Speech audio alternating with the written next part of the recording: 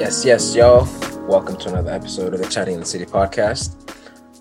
It is I, Boaz. I was gonna make a joke about 90s hip hop, but I'm too tired. I don't care anymore. Because you know how they always go, yes, y'all, whatever, and they start rhyming or whatever. But yeah, I'm here with a special guest, Fatu. Thank you so much for being here. Thank you for having me. Yeah, so I wanted to bring you on to ask you about some of the work that you're doing, the research that you're doing regarding cognitive accessibility. I was just telling you, I'd never heard about it before.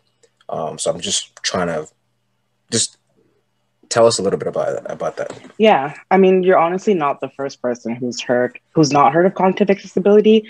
When we're talking about accessibility, a lot of times it's mostly like vision, motor, blindness, Right. all that kind of stuff, where people kind of don't really focus on the cognitive.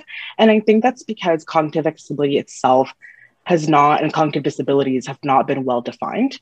So that's an area of research that's currently undergoing. It's a very broad field, so it's kind of hard to pinpoint. But overall, cognitive accessibility would be to make the environment, whether it's technology, the environment around you, science, etc., accessible for people of all cognitive abilities. So it could be, well, all cognitive abilities, everyone, but most specifically Alzheimer's, intellectual disabilities, autism, among others. So when we're talking about cognitive disability, it's very much an umbrella term for even a mental illness will fall under a cognitive disability under certain terms. So it's a very broad definition, I would say. Yeah, I mean, with mental health, I guess the most obvious one that I can think of right now is somebody who has, let's say, I don't know, schizophrenia and like they're essentially psychosis, right? How do you help someone like that have access to actually be able to use a computer, especially now because a person like that can't really go to their psychiatrist or their therapist, Exactly. and they might have to do therapy like this. So if they're if they're essentially not present in the world as we see it, how do they access technology that we have now? And actually, like, I guess I want to take you back a little bit to, I'm taking a course on philosophy of cognitive science. Okay. And it's kind of a lot of the, interesting. I guess a lot of the ideas that, go along with your work kind of come into it. And like, we're trying to, like you said, it's hard to define cognitive accessibility. And it kind of goes back to the idea that it's hard to define cognition in a way that, because I mean, we have cognition and we know what it's like, but it's hard to define in the sense where you can actually make it have an operational definition and then actually try to implement it in, let's say, AI or something like that. Yeah, and it's because, especially with tech, everyone's levels of cognition are so different and so variable. And I guess the way I like to describe it is kind of like a DJ slider, right? So you have all these different sliders, and depending on the person, some are higher, some are lower. So it's very hard to kind of pinpoint or create a definition or something specific when cognition is so variable from person to person, and we still don't know a lot about the brain. So it's a challenge. We don't know anything about the brain. It's funny, like I'm in psychology, and like it's funny, like going to every class and it's like, this is what we know, and it's basically nothing. It's like, hey, thanks, prof. I learned a lot today. It's just and in the class, I mean, a lot of the arguments is how to define, how do you even go about creating AI? How do you go about defining how our minds work? Right. And obviously there's like the classical picture, or they call it the classical picture, where it's like they have symbol systems, physical symbol systems. In the sense that you have, let's say, a belief and it's discrete in your mind, and then that belief causes you to do things, and sort of these symbol systems basically they're causally potent, they say, so in the sense that if you believe something, you'll do something, that refers to that belief. Right. And so on like that. And then, that's obviously the older, and then you get into like connectionism, artificial neural networks and stuff like that. But it's all just, it's very, I don't know much. I mean, the class just started, so we haven't even really gotten to the whole thing, but it just feels to me that it's almost like we're going at it in the wrong way, in the sense that how do you try to create what we have, right, in terms of cognition over, let's say, I don't know. See, I think personally that is the issue. Okay. That is why we're not succeeding, is because we are trying to create what we already have. When what we already have, our brains were flawed. And I think one really good example of that is how people who are designing these technologies, AI and stuff, will bring in their own biases and their own belief systems and stuff like that. We can see that like racist algorithms. Algorithms are just filled with racial biases because oftentimes they will be designed by straight, able-bodied white men in Silicon Valley that have a ton of money and that are using these supercomputers without considerations of the users. And they will not only bring in their own implicit biases into the technology, but society's implicit biases. So I'm sure you've seen like the whole, if you Google professional hairstyles, you're going to see a Black woman. All results are Black women compared to if you Google professional hairstyles, you're going to get like all white women. And that's again, because the people who create that algorithm, maybe they didn't do it on purpose. It's just a subconscious thing, but they brought in their own sets of beliefs and prejudices and our societal beliefs into that algorithm, which ended up just being a mirror of our society, which is problematic. Same with predictive policing. So I think that by trying to recreate, I guess, cognition in the way that we as humans have it, inevitably, we are going to include our own biases and our own beliefs and cultures to that technology. And is that really something that can be used by everyone? Not really. No. So I think the direction is maybe to kind of think a different way when it comes to AI. Right. That's the hard question. How do you think a different way? Because like you said, right, our minds and the way we already think, it's already flawed and whatever. So I guess relating to that question, how do you go about developing technology for people who are, you know, with cognitive disability when, let's say, most people in the world don't have cognitive disabilities, right? Just speaking, generally speaking, right? Yeah. So if you look at Canada, for example, 25% of the population approximately has, 65 and over, has some sort of cognitive disability. And I think also one thing I want to mention when it comes to access to technology, one problem is that a big part of this population does not have access to technology, mostly because of cost.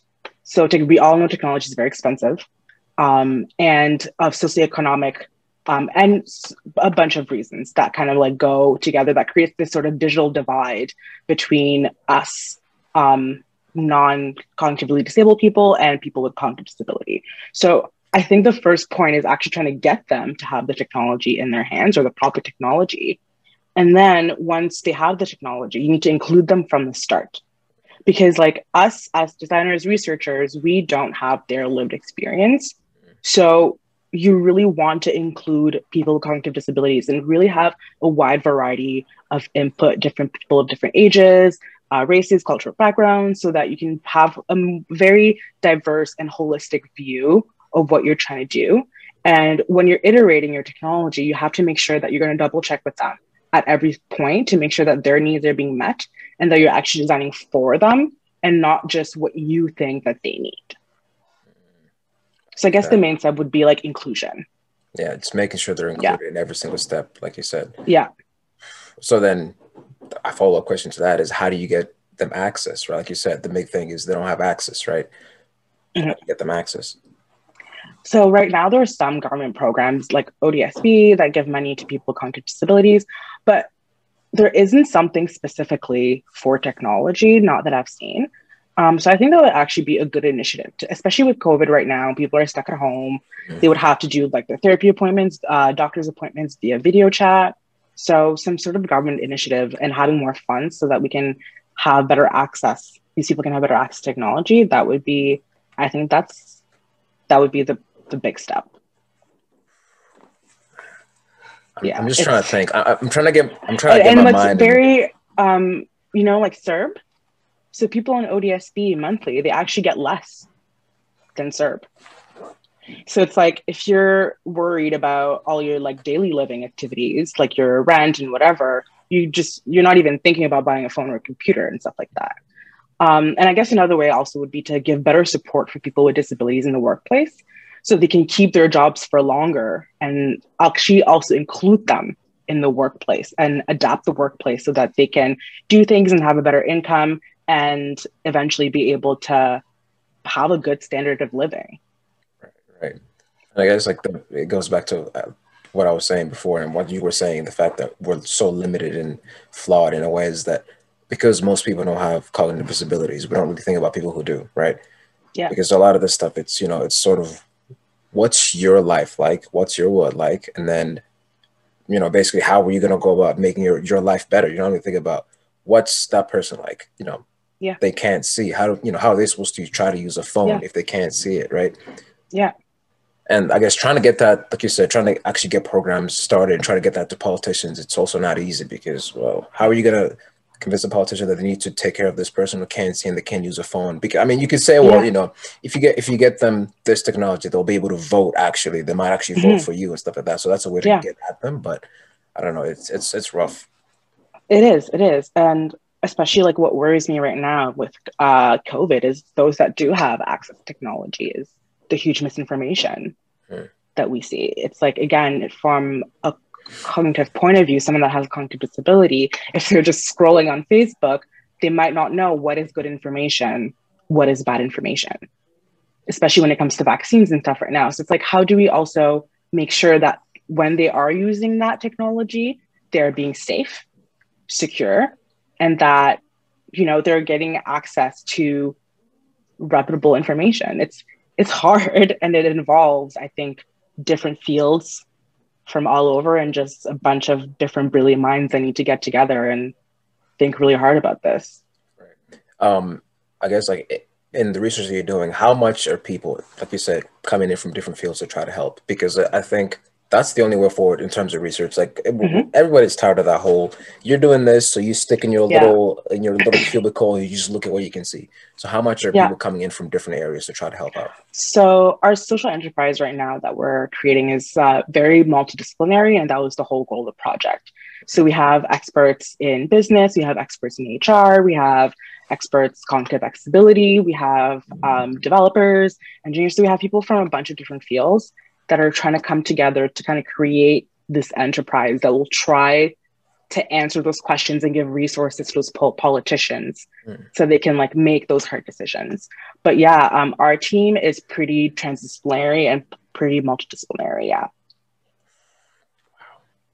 It is hard sometimes to kind of make your point and make your point not understood, but kind of put in the value of your point in your field when you're in a multidisciplinary team. But at the end of the day, I think that's the way forward, because you can't expect one person in one field to fix everything. There's so many layers and so many levels that you just need to broaden your scope and involve as many people, as many qualified people as you can. Yeah, that's I was actually going to ask about that too. Like how hard is it to actually get, you know, everybody on the same page? Because you might have people coming in with this sort of using different language to refer to the same thing, but just come at it from different places. So if you're talking, you know, if somebody's coming in from, let's say, neuroscience, and they're talking to somebody who's just been in tech development their whole life, they're talking about the same thing, but they're talking about it in different ways using different language, right? And like you said, what are the meetings like, and is there anything that can actually help those? Yeah, so we actually wrote a paper on kind of our experience developing a medication management app for people with cognitive disabilities. We're in the middle of testing the app right now, and basically the app, it's just kind of a reminder app. So people can enter the medication, appointments and stuff like that, and then they can just get simple reminders like, hey, it's time to take your meds. So that team is pretty multidisciplinary, and it was, again, hard to reconcile the needs and the feasibility. So you have researchers being like, we need this, this, this, and that's what's going to make the app better. But then you have the developers and then like product owners that are like, well, from a development point of view, for a technical point of view, we can't really do that. And then you have people in the business being like, well, that costs so much money. So then it's a lot of compromising. And yeah, I think it's a lot of compromising and a lot of just trying to merge the ideas to come to a final end product that will be the best for the user. But yeah, it was, I think, again, when everyone has just very different, we have the same goal, but kind of very different ways of getting there, it kind of gets really tough, especially when it comes to financial considerations and stuff like that, because we know there's not a lot of money in research. I'm sure there's a guy like, I'm sure there's always one guy like, yeah, we're not doing that. I'm the guy here. Yeah. I have the money. I let you have the money. Yeah. We're not doing that. I remember in undergrad, I started my co-op at the government, and my first day, they're like, yeah, so we kind of ran out of money. So we don't have any money for the next like 2 weeks or reagents and stuff. It's like, so great. And we literally had to go like to other labs and just like beg for stuff. And that's the government. I mean, so yeah, it's just the money, I think, is the biggest hurdle. Okay, well then what about the private sector? Because they're the ones with the money, right? Well, that's the thing. We are trying to, that's the whole kind of goal also of the social enterprise, connecting research industry and academia, because they do have the money. But again, for the private sector, they do have the money, but they want to keep it. So you have to show them the value in your research and find a way to tell them in layman's terms why investing in your research in your company will bring them money and will also benefit the greater good. But for them, they want to see the dollar. Yeah, they want to see the dollar signs first, unfortunately. It's really, really sad when you think about it, how commercial research is. But yeah. It's just, it's always funny to me thinking about like, because I mean, yes, they have all these investors and people on the board who are involved. Like it makes sense to a degree, but it's also like, I guess I don't want to say everybody. Most people know that. Let's say if this year you make 2 billion, next year you make 3 billion, right? What's the difference in terms of quality of life for your employers, or even you, the CEO, whatever? Not much. Yeah. But you can you can do just a little good in the world. Like, nah, we gotta make 5 billion next year, maybe 10 billion. It's like, yeah. Yeah, I think people just really need to realign their priorities, especially in the world that we live in right now. I think COVID has been such an eye-opener to be like, oh shit, like this is messed up. Like everything's messed up. We kind of need to fix things. So maybe from now on, they'll like open their pockets. I hope, fingers crossed. Hopefully. Regarding COVID, how has that sort of made you adjust your workflow and the way you approach work and how I'm sure you're part of a lab, so you have lab members who you work with. Yeah. What's that been like? It's been really hard to adjust the schedules. I mean, I'm the youngest one in the team, so I have the most flexible schedule if people have children and families. So they have had a lot less time on their hands. So it's been a lot of adapting to kind of having other people delegate and maybe taking on a little bit more work and being more understanding that, my lab mates have a different life situation than I do. But yeah, everything has gone remotely. So I think it's just been a matter of ensuring that, we're following like proper research data storing protocols, making sure everything's secure. And I think the only hurdle we might potentially encounter will be for our testing of our technology, our app and our Amazon Echo Dot, because we'll have to do that remotely. When ideally you want to be doing that in person. And we're going to be using Zoom. But again, like not all our participants, they all have cognitive disabilities. All of them don't have computers. A lot of them just have cell phones because it is the most affordable option. Right. So, I mean, ideally you want to see them in video, especially if you're evaluating the user experience of an app. You want to just kind of see the person's body language, where they're touching, their facial expressions, any nonverbal cues that they're not.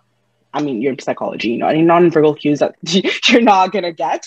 Right. But I think our big fear is that they won't be able to use Zoom, or Zoom will not be accessible for them, and we'll have to do the interview over the phone, which means you're losing quite a bit of valuable data that way. So yeah, that's one thing I'm trying to brainstorm to see if there's, I don't know, like an accessible platform, if there's like something that they already use that they would be more comfortable with. But yeah, I think that's going to be tough to make sure that we get good data remotely. Is there a way to reach out to them and ask them what would be most accessible to them? For sure, yeah. We have all the information. It's just that, again, you never know what can go down during the session remotely. Is the internet going to cut? Is their phone going to die? There's just like so many unpredictable events that could happen compared to having in-person testing. So that's causing me a little bit nervous, but I have hope that, regardless, we're going to get data and it's going to be good. So Fingers crossed. We also got the vaccine. Let's go. Oh yeah. That's actually one thing I've been thinking about, and I haven't seen any kind of pamphlets or any information from the government on vaccines targeted towards people with cognitive disabilities, because all the information is pretty complex. I mean, your everyday people are still not understanding the vaccine and that it's safe. So imagine someone with a cognitive disability that is even more prone to misinformation.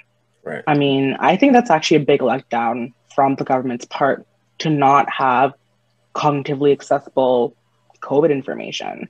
I mean, they deserve to have the information as much as we do, and they're even more vulnerable than we are. I mean, in my opinion, people with disabilities should be getting the vaccine first, especially since there's a lot of comorbidities with people with disabilities.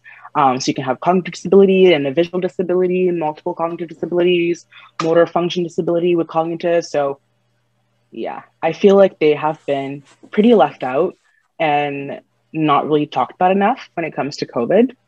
And that's pretty disappointing. Yeah, that's wild. I mean, I was talking to my mom the other day. She's a nurse, so she has to get the vaccine. She's getting it soon. And we're just talking about basically what they told her at work. And it wasn't much. Just like, okay, vaccine's here. These are the details. Read about it. You have questions, come back to us. It's like, wait, what? But it is what it is. Yeah. And I mean, especially with the Black community, if you have someone that's Black and disabled, there's reasonably so, there's a distrust of Western medicine and vaccines in the Black community. So if you have someone who's Black and disabled, that's, again, even more distrust when it comes to the vaccine and healthcare system.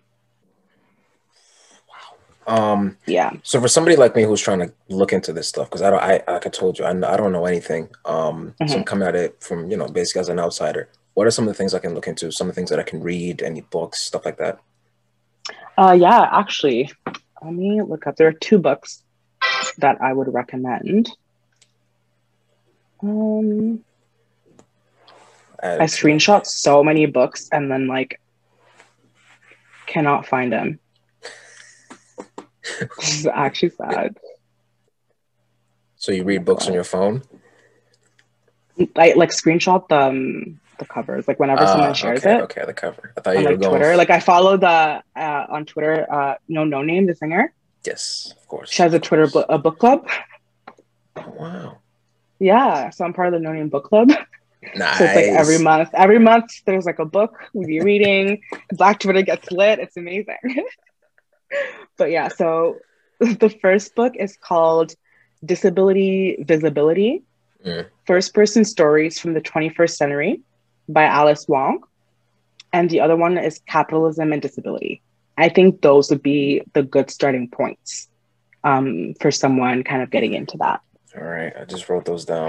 I'll start looking into them once I can get past the freaking towers of books I already have to get through. Oh my God. Don't even get me started. I'm eyeing from the corner of my books. I'm just I don't want to. Also, I'm in computer science. This is math. I just hate reading math, man. Just pages of equations. Why? Why am I reading this? Because I'm not going to memorize it. We have to understand. So what's the point? You have to feel it. Okay, but me doing the problem, I'm going to feel it. So why am I reading about some old man in 1500 BC and then how he figured out that I don't know, a rock floated and had this equation? It's just, I don't know. I just find math readings stupid. I don't even want to get into math. I'm not doing that. Before we go, I know you have to study. You got stuff to do, but So we started doing this little thing called the PSA. It's called Promote, Share, and Ask. So do you have anything to promote? You've already promoted the book club, No Name Book Club. Yeah. I guess it would be the No Name Book Club and the 2 books. Yeah, I would highly recommend people check out those 2 books and listen to the albums. Especially disability visibility. Okay. Yeah.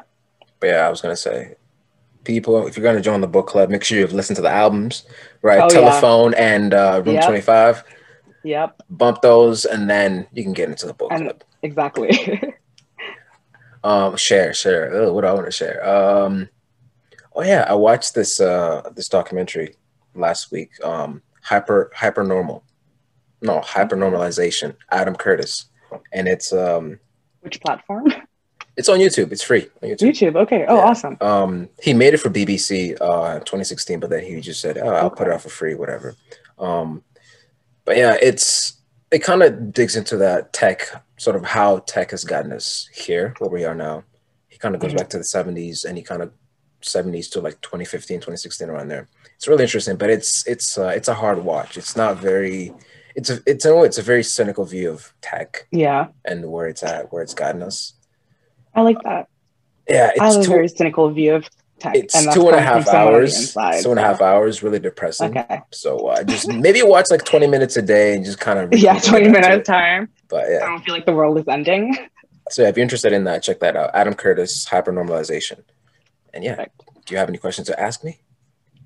What are you working on in the VTRAC lab? What am I working on? So I'm working on the mental health in Black communities. So we had a study going on, just kind of probably the biggest study in Canada. Was that the one where you put posters all over the bathrooms in campus? I think so, yeah. So looking at the mental health of Black communities, because we don't, like, most of the stuff that we have about the Black communities from the States, right? Because they do most of the studies. So we're trying to do more stuff here. And other stuff that I'm working on. So there was that, working on the depression meta-analysis, which we should be starting manuscript writing soon, I think. In Black communities as well? Yeah. Okay. Depression in Black communities, yeah. Nice. And then substance abuse in Black communities as well. So those are the three things that I'm basically working on. That is super interesting. Yeah. Super interesting. Especially since there's no data on Black communities at all. Like, I went to StatsCan to look on data to find Black people with, I started cognitive disabilities. And then I was like, okay, maybe disabilities. And there's zero data. We don't know how many Black disabled people are in Canada. And it's like, great. That makes a lot of sense. Yeah, that makes a lot of fucking sense. Like, sorry for swearing. I was gonna say, it just makes me so angry. Yeah, but you're doing the work that you're doing because of that, and we're trying to do the work that we're doing because of that. So slowly, we'll get there. For sure. Yeah. Any other questions? That was it. All right. Well, people, thank you for listening. Check out Fatou at Black in STEM. BLK. I'll probably add it right there under your little box. Black in STEM. She does a lot of good work. She has very entertaining stories if you're interested in that as well. But yeah, man, thank you for listening, and we'll see you next time. Thank you. Bye.